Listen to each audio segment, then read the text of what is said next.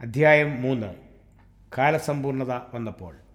എന്നാൽ കാലസമ്പൂർണത വന്നപ്പോൾ ദൈവം തൻ്റെ പുത്രനെ സ്ത്രീയിൽ നിന്ന് ജനിച്ചവനായി ന്യായപ്രമാണത്തിന് കീഴ് ജനിച്ചവനായി നിയോഗിച്ചയച്ചത് അവൻ ന്യായപ്രമാണത്തിന് കീഴുള്ളവരെ വിലയ്ക്ക് വാങ്ങിയിട്ട് നാം പുത്രത്വം പ്രാപിക്കേണ്ടതിന് തന്നെ. ഗലാത്യർ 4 അധ്യായം 4-5 വാക്യം. ഏതെങ്കിലും വെച്ച് തന്നെ രക്ഷകൻ്റെ വരവിനെക്കുറിച്ച് മുന്നറിയിപ്പ് നൽകപ്പെട്ടിരുന്നു.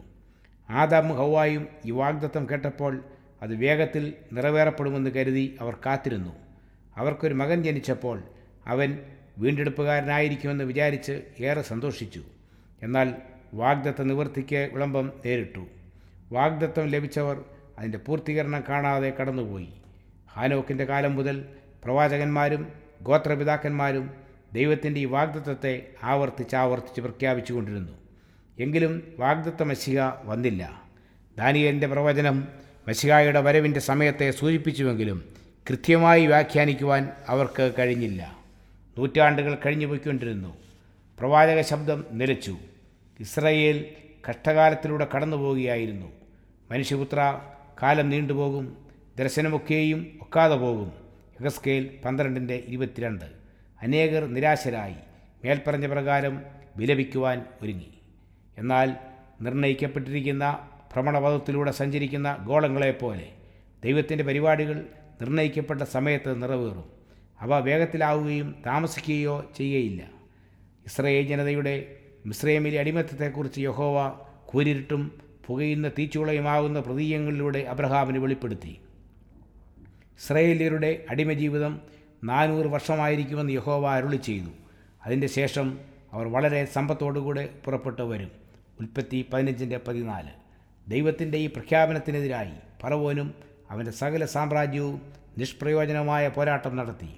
ദൈവം നിശ്ചയിച്ച ആ ദിവസം തന്നെ യഹോവയുടെ ഗണങ്ങൾ ഒക്കെയും മിസ്രയീം ദേശത്ത് നിന്ന് പുറപ്പെട്ടു. പുറപ്പാട് 12:41. അതുപോലെ സ്വർഗീയ സഭയിൽ കർത്താവ് ഭൂമിയിലേക്ക് വരുന്ന നാഴിക നിർണയിക്കപ്പെട്ടിരുന്നു. ദൈവത്തിൻ്റെ ഘടികാരം നിർണയിക്കപ്പെട്ട സമയം ചൂണ്ടിക്കാട്ടിയപ്പോൾ ക്രിസ്തു ബേത്ലഹേമിൽ പിറന്നു. കാലസമ്പൂർണത വന്നപ്പോൾ ദൈവത്തിൻ്റെ പുത്രനെ അയച്ചു. കർത്താവിൻ്റെ വരവിന് വേണ്ടി ലോകം ഒരുങ്ങുന്നതിന് ദൈവം രാഷ്ട്രങ്ങളെ നിയന്ത്രിച്ചു. അതുപോലെ മനുഷ്യ മനസ്സുകളെയും ദൈവം ഒരുക്കി. പല രാജ്യങ്ങൾ ശക്തമായ ഒരു രാഷ്ട്രത്തിൻ്റെ കുടക്കീഴിലായിരുന്നു. ഒരു ഭാഷ വ്യാപകമായി ഉപയോഗിക്കപ്പെട്ടു. ആ ഭാഷ അക്കാലത്തെ സാഹിത്യ ഭാഷയായിരുന്നു. പല സ്ഥലങ്ങളിൽ ചിതറിപ്പോയ യഹൂദന്മാർ ജെറുസലേമിൽ വർഷം തോറുമുള്ള പെരുന്നാളുകൾക്കായി ഒന്നിച്ചുകൂടുക പതിവായിരുന്നു. അവർ തിരിച്ചു പോകുമ്പോൾ മശിഹായുടെ വരവിനെക്കുറിച്ച് മറ്റുള്ളവരെ അറിയിച്ചിരുന്നു. ഈ കാലഘട്ടത്തിൽ അന്യമതങ്ങളുടെ സ്വാധീനശക്തി കുറഞ്ഞു വരികയായിരുന്നു. അവരുടെ സങ്കല്പകഥകളും മറ്റും ജനത്തിന് മടുപ്പ് വരുത്തിക്കൊണ്ടിരുന്നു. തങ്ങൾക്ക് ആത്മീയ സംതൃപ്തി നൽകുന്ന ഒരു മതത്തിനു വേണ്ടി ജനം ദാഹിച്ചു.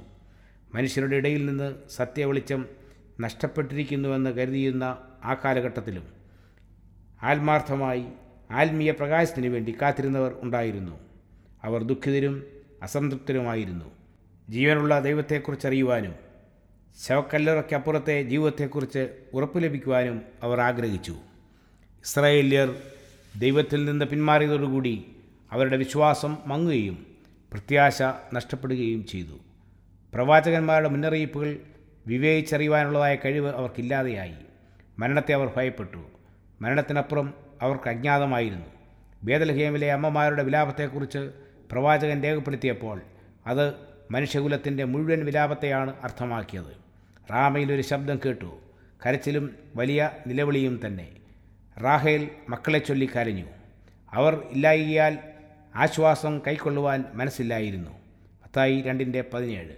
ആശ്വാസരഹിതനായി മരണത്തിൻ്റെ നിഴലിൽ മനുഷ്യൻ പാർത്തു. അത്യാകാംക്ഷയോട് അവർ രക്ഷകൻ്റെ വരവിനായി കാത്തിരുന്നു. എപ്പോൾ അന്ധകാരം നീങ്ങും?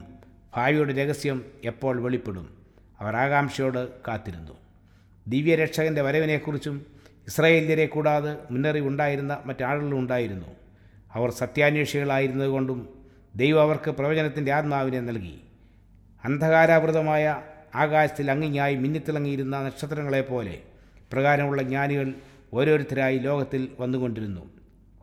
സത്യദൈവത്തെ അറിയാത്ത അനേകം ജാതികളിൽ ഈ വിദ്വജ്ജനരുടെ സൂക്തങ്ങൾ പ്രത്യാശയുടെ കിരണങ്ങൾ ചൊരിഞ്ഞു.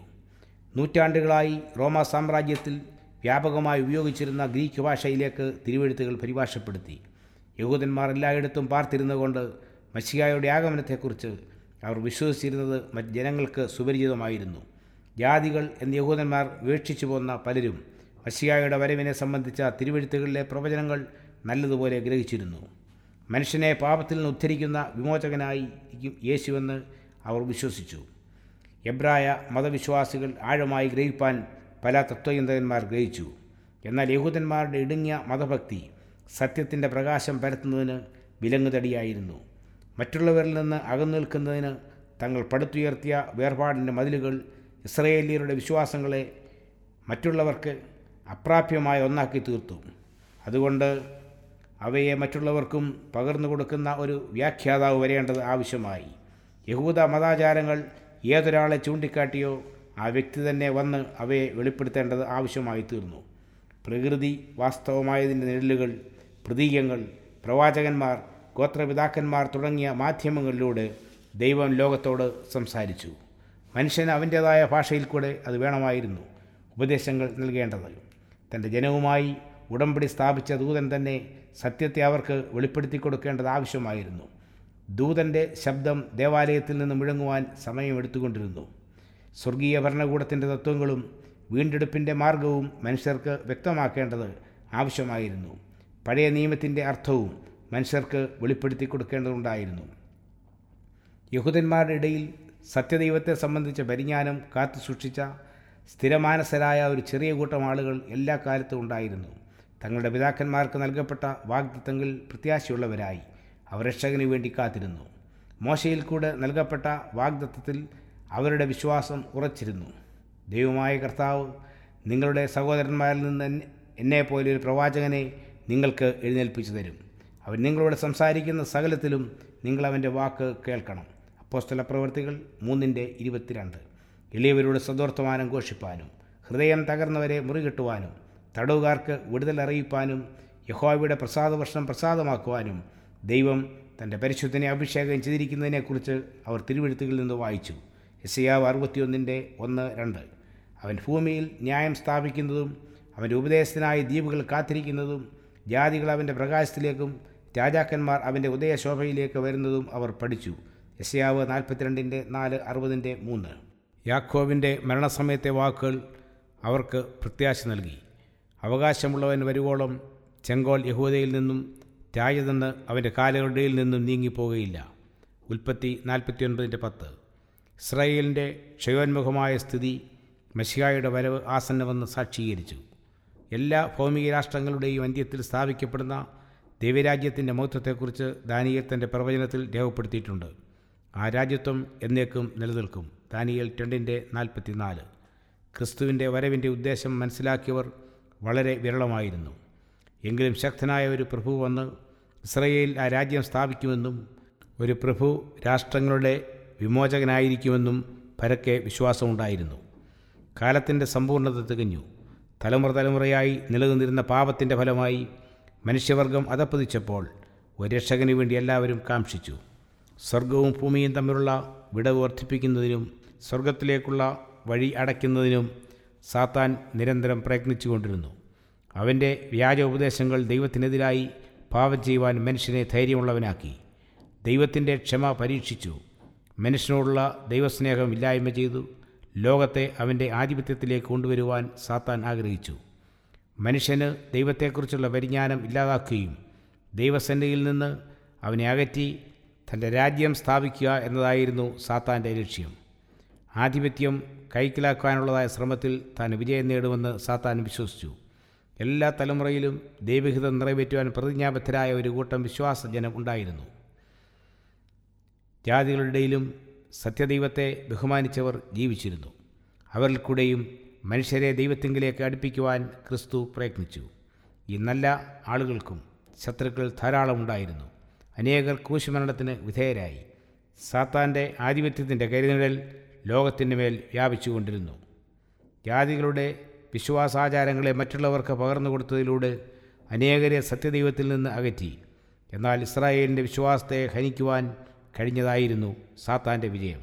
സ്വന്തം ഇഷ്ടങ്ങൾക്ക് അധീനരായി തെറ്റായ ആരാധന നടത്തിയതുകൊണ്ട് ജാതികൾക്ക് സത്യദൈവത്തെക്കുറിച്ചുള്ള പരിജ്ഞാനം നഷ്ടപ്പെട്ടു. തൽഫലമായി അവർ കൂടുതൽ പാപം ചെയ്തു. ഇസ്രയേലും ഈ അവസ്ഥയിലേക്ക് പൊയ്ക്കൊണ്ടിരുന്നു. എല്ലാ അജ്ഞാന മതങ്ങളുടെയും അടിസ്ഥാന ഉപദേശം സ്വന്തം പ്രവൃത്തികളാൽ മോക്ഷം നേടുവാൻ കഴിയുമെന്നാകുന്നു. യഹൂദമതത്തിലും ഈ ഉപദേശം കടന്നു വന്നു. സാത്താനായിരുന്നു ഈ ഉപദേശത്തിൻ്റെ ഉപജ്ഞാതാവ്. ഈ ഉപദേശം നിലനിൽക്കുന്നിടത്ത് പാപം സ്വതന്ത്രമായി വാഴുന്നു. മനുഷ്യരിൽ കൂടെയാണ് രക്ഷയുടെ ദൂത് എല്ലാവർക്കും നൽകപ്പെടേണ്ടത്. രക്ഷ തങ്ങൾക്കൂടെ മാത്രമേ മറ്റുള്ളവർക്ക് ലഭിക്കുകയുള്ളൂ എന്ന അവകാശവാദം തങ്ങളുടെ സ്വന്തമെന്ന് കരുതി ഇസ്രായേല്യർ ജീവമന്ന ഒളിച്ചുവെച്ചു. തൽഫലമായി അത് ക്രമിച്ച് നാറി. തങ്ങൾ ഒളിച്ചുവെക്കുവാൻ ആഗ്രഹിച്ച മതം തങ്ങൾക്ക് തന്നെ ഇടർച്ചയായി ഭവിച്ചു. ദൈവ തേജസ്സിനെയും മനുഷ്യത്വത്തെയും അവർ ദുർവിനിയോഗം ചെയ്തു. സുവിശേഷത്തിൻ്റെ വ്യാജ നാണയത്താൽ അവർ ലോകത്തെ വഞ്ചിച്ചു. ലോകത്തിൻ്റെ രക്ഷയ്ക്ക് വേണ്ടി ദൈവസന്നിധിയിൽ സ്വയം കീഴ്പ്പെടുവാൻ അവർ ഇഷ്ടപ്പെട്ടില്ല. ലോകത്തിൻ്റെ നാശത്തിനായി അവർ സാത്താൻ്റെ പിണിയാളുകളായിത്തീർന്നു. സാത്താൻ്റെ തൂണും വെളിച്ചവുമായിരിക്കാൻ ദൈവം തിരഞ്ഞെടുത്ത ഇസ്രായേൽ ജനത പിശാചിൻ്റെ പ്രതിനിധികളായി പ്രവർത്തിച്ചു. സാത്താൻ എന്താഗ്രഹിച്ചുവോ അത് അവൻ പ്രവർത്തിച്ചുകൊണ്ടിരുന്നു. ദൈവത്തെ ഒരു സ്വച്ഛാധിപതിയായി ചിത്രീകരിക്കുന്നതിനും ദൈവത്തിൻ്റെ സ്വഭാവം വികലമായി പ്രതിഫലിപ്പിക്കുന്നതിനും യഹൂദന്മാരുടെ പ്രവൃത്തി കാരണമായി തീർന്നു. പുരോഹിതന്മാർ പോലും തങ്ങളുടെ പൗരോഹിത്യ ശുശ്രൂഷയുടെ പ്രാധാന്യം മനസ്സിലാക്കിയില്ല.